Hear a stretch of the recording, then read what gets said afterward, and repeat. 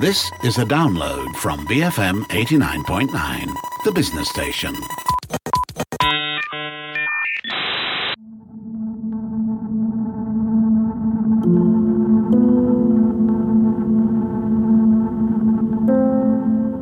Recent natural disasters have started to show how delicate the web of technology that holds the world together actually is, reckons Culture Pop's Matt Armitage. But what if those natural disasters were followed up by a cyber attack from hostile nation? On that happy note, it's Fun Friday and it's time to ask Matt to explain. Matt, where are we starting? Natural disasters or cyber attacks? Hey Jeff, and welcome back. This is one of those weeks where, a bunch of stuff has come together. So I was listening to a recent episode of the 99% Invisible podcast earlier this week, which focused on Puerto Rico's electricity grid. Now, I know that might not sound fascinating, but actually it was. The podcast is adapted from a long-form article in Wired magazine, and it's about the year-long struggle to get Puerto Rico's electricity grid back online, to get all the homes reconnected after Hurricane Maria in September last year.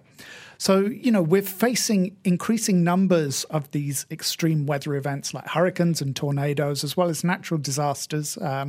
We had the recent earthquake in Indonesia. Of course, there was flooding in Italy. You were just there to experience that. Yeah. And that's just a few of the things that are happening. Is it climate change? Honestly, I don't want to go into that area because personally, I think it is. That's my viewpoint, but that's not the purpose of the podcast. So I don't want people to switch off because they don't like my take on things. So today is actually about our infrastructure and how delicate that infrastructure is and how much we take things for granted. So let's start with Puerto Rico. Okay, well, we've heard a lot over the past couple of years about how easy it has been to hack into electricity grids and other critical infrastructure projects. Yeah. Now, it's perfectly possible to imagine parts of a grid being ruined, so turbines in a power plant being run in a way that might physically damage them and that kind of thing. Those are all the kind of things that you can do with these cyber attacks. But most plant has physical overrides, so you could potentially send surges down individual lines that might damage them or upset substations or lines down line.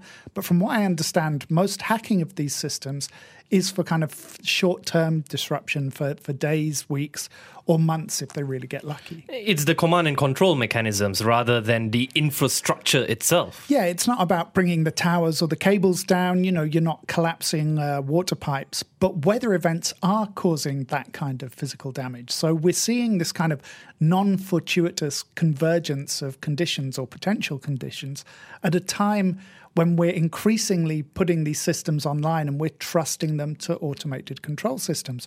So we're in this situation of growing geopolitical uncertainty where countries are, prepared to meddle in one another's affairs.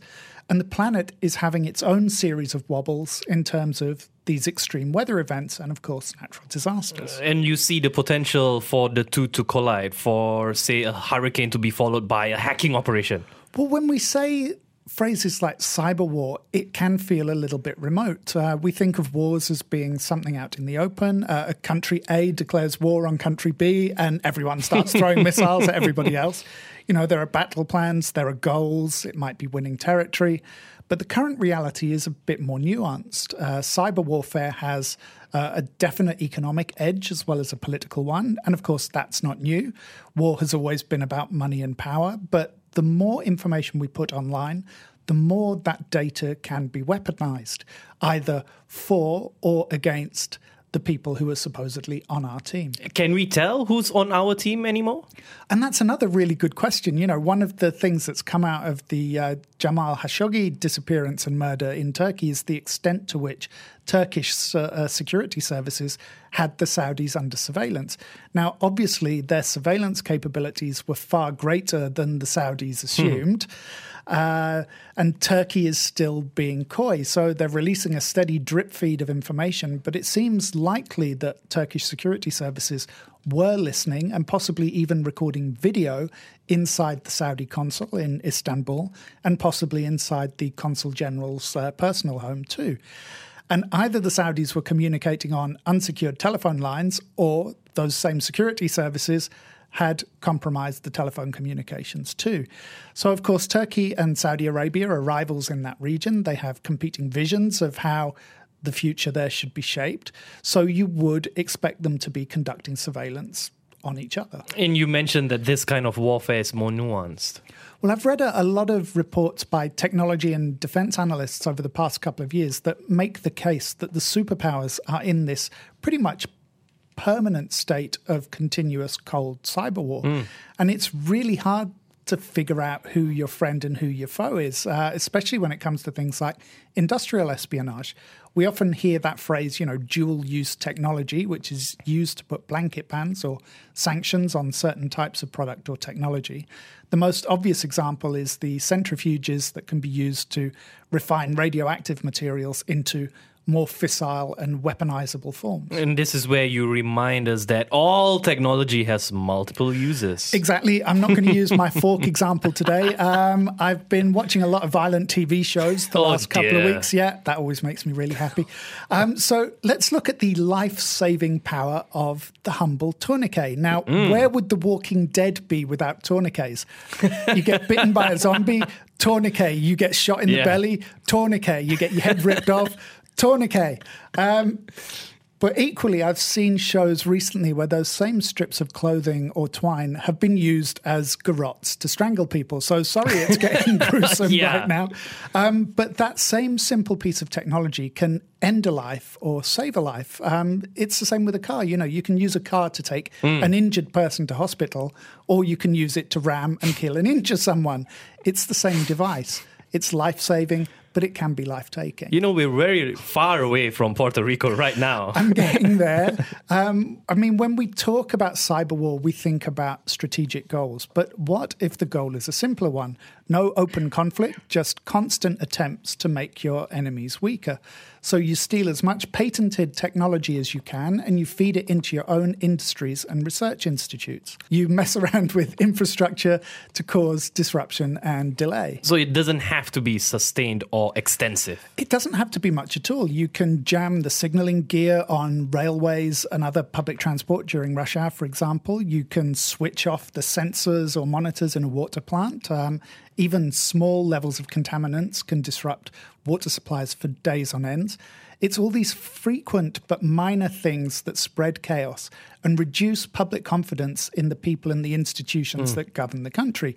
And those things are very hard to distinguish from the normal type of mechanical malfunctions or human error events that we experience on a regular basis. And you think that natural disasters can provide cover for these kinds of attack? Well, especially when cyber attacks are opportunity-driven, when the goal of them is to create chaos. So one of the most interesting things about the probes in recent elections worldwide is that by and large, they haven't favoured a particular side. So yes, right-wing candidates have often benefited, but the goal is often a lot simpler than some kind of ideological regime change. It's about discord. You aren't going to spend so much time looking at what I'm doing if you're too busy bickering amongst yourselves. So coming back round to Puerto Rico, we're looking at what can happen purely in terms of natural disasters. So this is about how long it can take an advanced society to recover from weather impacts without even having to think about the additional threat of cyber assault. I'm glad we finally reached the Caribbean. This has been a really long flight. It's not a bad analogy, actually. People often look like they're suffering from jet lag after they've spent an hour with me. So when Hurricane Maria hit Puerto Rico last year, it was the third and most devastating of a series of storms that had battered the island over previous months. The island's underfunded and under-resourced utility industries were still trying to repair the damage from the previous storms. And the island has a slightly weird anomaly. Most of the power is generated in the south of the island. Most of the people live in the north. And across the center is a ridge of mountains. Which means that all the cables and towers have to go up and over the mountains. Yeah, and Hurricane Maria knocked a big chunk of that capacity out. So in Malaysia, we get local power outages reasonably often. And I'm only speaking anecdotally here, but whenever a storm knocks the power out where I live, we usually reconnected within a handful of hours. In fact, very often within an hour. And let's not forget, Malaysia experiences pretty wild weather as a matter of course. We get strong winds, we get really heavy rain on a regular basis. So as much as we complain about the utility companies, the infrastructure here is actually remarkably robust. Yeah, but then again, it doesn't have to stand up to hurricanes and typhoons and earthquakes. No, exactly. I mean, do you remember a few years ago when a fishing trawler severed one of the undersea internet cables? Yeah, that connected half of Southeast Asia to the West. And I think that was in the sea somewhere out near Taiwan. But our broadband outages lasted for, a week, or we had really trickling services. And all of that was just to repair one cable, admittedly in the middle of the ocean. But Puerto Rico had pretty much its entire electricity infrastructure knocked out. And despite it being part of the USA, or at least a protectorate, it took a year to get everyone back onto the grid. When we come back, we stay on the ground in Puerto Rico. We'll be right back. BFM 89.9. Beyond Frivolous Matters, BFM 89.9. The business station. And we're back. It's Fun Friday with Culture Pop's Matt Armitage. Before the break, we were looking at the damage that natural disasters can do to our modern way of life and how those disasters can be hijacked or exacerbated by cyber war. So let's reiterate, Puerto Rico wasn't under cyber attack. No, and it didn't need to be because infrastructure is a little bit like dominoes. The hurricane damaged property, it ravaged entire cities and villages, it blocked or swept away roads, tens of thousands were made homeless, water supplies and sewage were disrupted, food distribution was hampered, and of course, the island went dark. Unless you had your own generator. Well, obviously, many people had their own, but generators are only useful as long as you have fuel to put in them. Roads have to be clear to transport petrol and diesel. So Puerto Rico was a bit like a microcosm of what could go wrong in a modern society. In order to get the power on, you have to clear the roads. To clear the roads, you need fuel. To get fuel, you need clear roads. So you get into these, really weird catch-22 situations. And without power, there are no communications. And we totally forget what happens when the power gets out. I mean, you were telling me about what happened to you in Italy.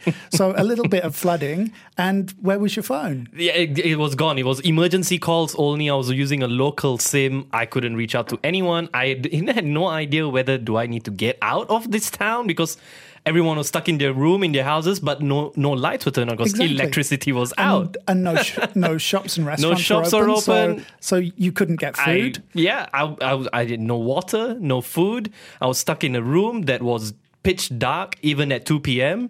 and I had no telco line to reach out to the outside world. I didn't even know if my neighbors were actually in their home or sleeping at 2 p.m. I was just alone in the dark. But that's the thing, you can't do all the things you take for granted. You can't charge your phone. There's no electricity powering the telco towers as you experienced. So even when they have backup systems or generators, you have to regularly go and fill them up, and that requires clear roads. So you've got no phone calls, you've got no internet, text, no WhatsApp. Walkie-talkies will only work for as long as you can keep them powered. Which is why I find it funny on shows like The Walking Dead and Fear the Walking Dead. Characters keep finding walkie-talkies years after the apocalypse that still have a charge in the batteries. They flip the switch and they talk to their friend. Yeah, it still works, surprisingly, works. But that's what I'm saying. Whereas in Italy... it didn't work at all. Nothing worked.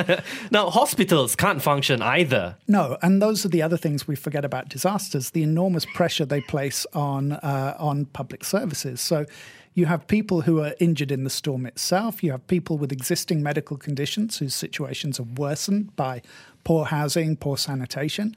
Babies are struggling to cope with the heat because there are no fans or air conditioning. And if the roads are blocked or the ambulances don't have fuel, then people can't get to the hospital. So minor conditions start to become major ones. And also, we forget that a lot of modern medications and drugs need to be refrigerated. On top of which, you have this situation, you've got no power, you've got insufficient power, so you have to face those kind of heartbreaking and brutal decisions where you have to prioritize some patients over others. And I guess, and this might be a good thing, I guess some people can't get to work. Well, manpower shortages were a chronic issue in Puerto Rico. Look at KL. How many of us live close to where we work? Very few, right? Very so you few. block the roads and people can't get there. Now, that's fine if you're a barista or a radio producer. The world is probably not going to end. But, what if you're a surgeon or a water engineer or an ambulance driver or a fisherman or a farmer? If you can't get to work, then you can't help. So this is the kind of situation where being a short order cook in a diner can really have an impact on people's lives. If someone had gone into a restaurant, you would have been able to eat in Italy. Yeah. Just little things like that. So if you're not cooking, if you're not doing your job, people may be suffering as a result. There was one restaurant or cafe that was open the next day. Only one in a town of like 5 small towns grouped together. Only one was open the next day. And it was just way I too imagine packed. the queue for a table It was just really bad. And also, if you're not working, you aren't earning then. No, exactly. That's another factor. So in developed countries, we're taking on increasing amounts of debt. Our savings will generally only cover us for a few weeks. So imagine facing mortgage payments for a house that's just been swept away by a hurricane. And we're so used to electronic payment systems. We rely on them. How many of us now pay for stuff like a bottle of water with a card or an e-wallet? Yeah. But in a disaster, all those payment systems are going to be offline as well. Actually, for the next 2 days after my trip, they just didn't accept credit cards. They were like, sorry, our systems are down, cash only. Right. Yeah, and even then they had problems with giving cash back because they never had enough cash to begin with. So and that's the thing. They're asked for exact change, please. And I'm also imagining that you took less cash with you this time because when you went to Sweden, you took a lot I of cash. learned my lesson. And you couldn't use it. Yeah. But here, it's the opposite way around. There are worse things than waiting in line at the bank for cash. That's if you can get to a branch that's actually open, where staff can make it in, where that branch has power and an internet connection to actually check your balance, where that branch can be stocked and supplied with cash, as you said, going into stores. They didn't have the change to give you.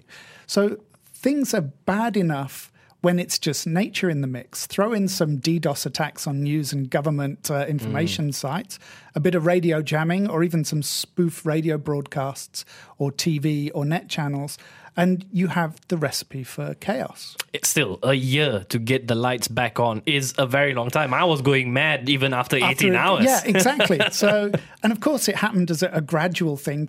Power came back in stages to different parts of the island. And some towns actually formed their own power teams. They repaired their own poles, their own lines, and they coordinated with the utility companies to hook them back into the grid. Other towns were helped by NGOs specializing in solar power, so they were able to meet basic needs while the repairs to the grid caught up with them.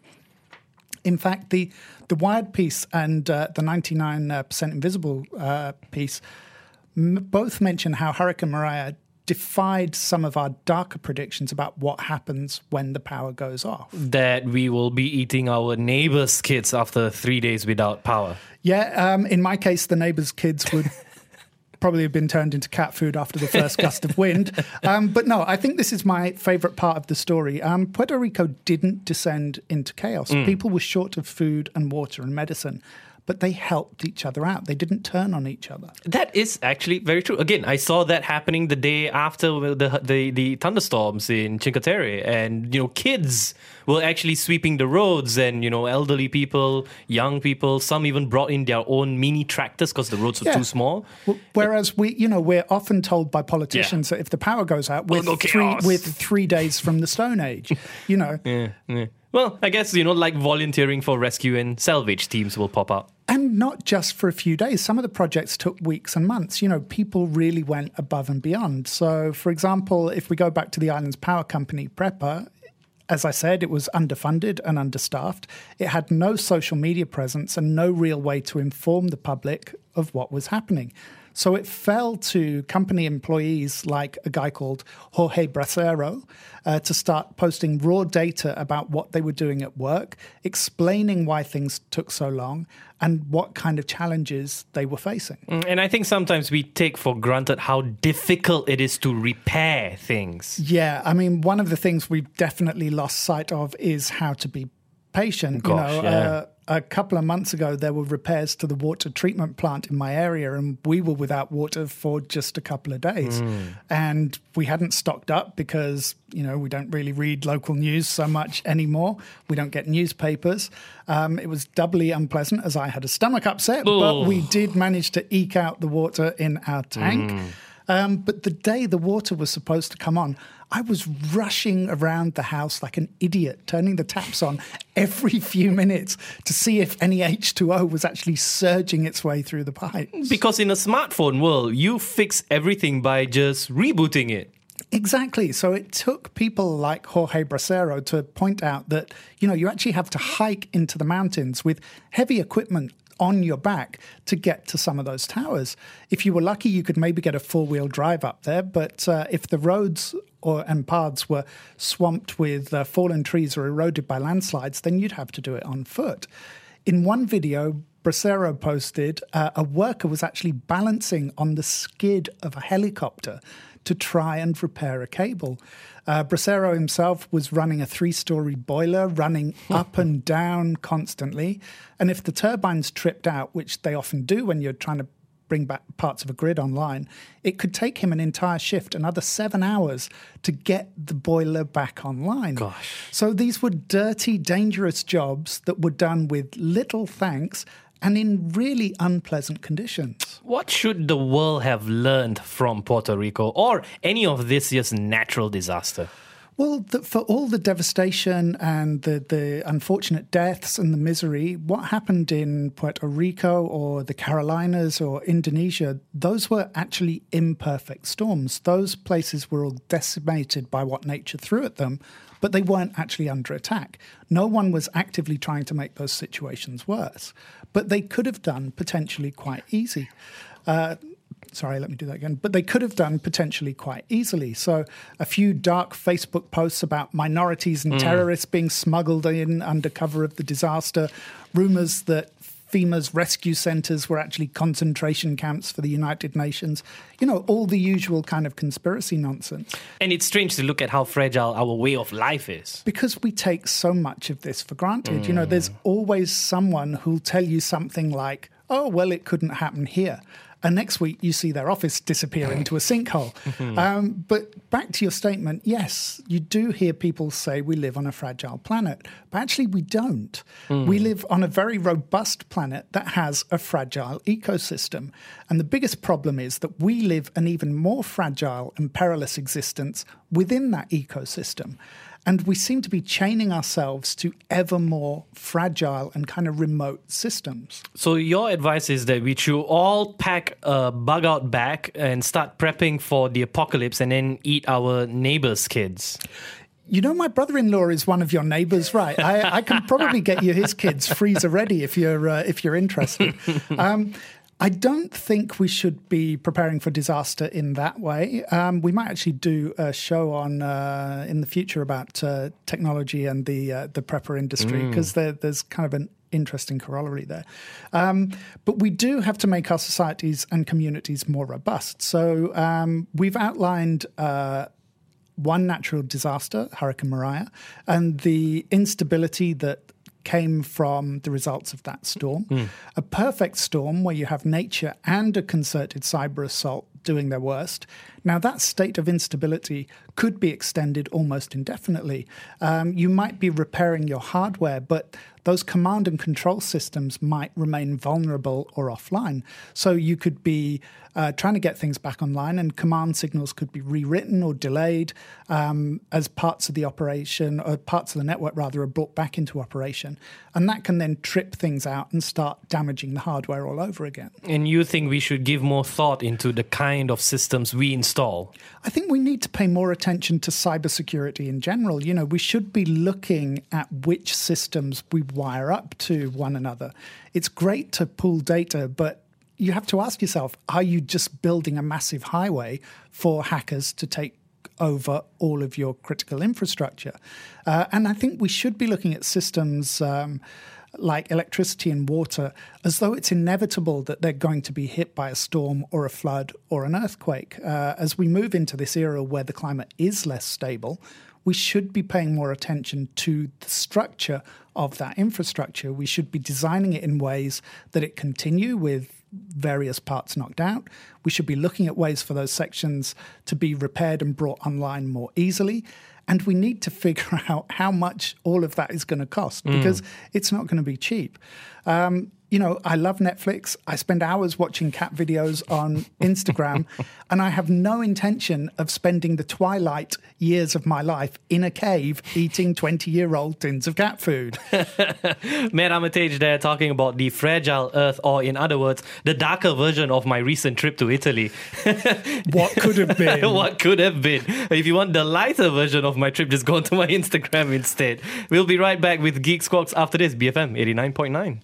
Thank you for listening to this podcast. To find more great interviews, go to bfm.my or find us on iTunes. BFM 89.9, the business station.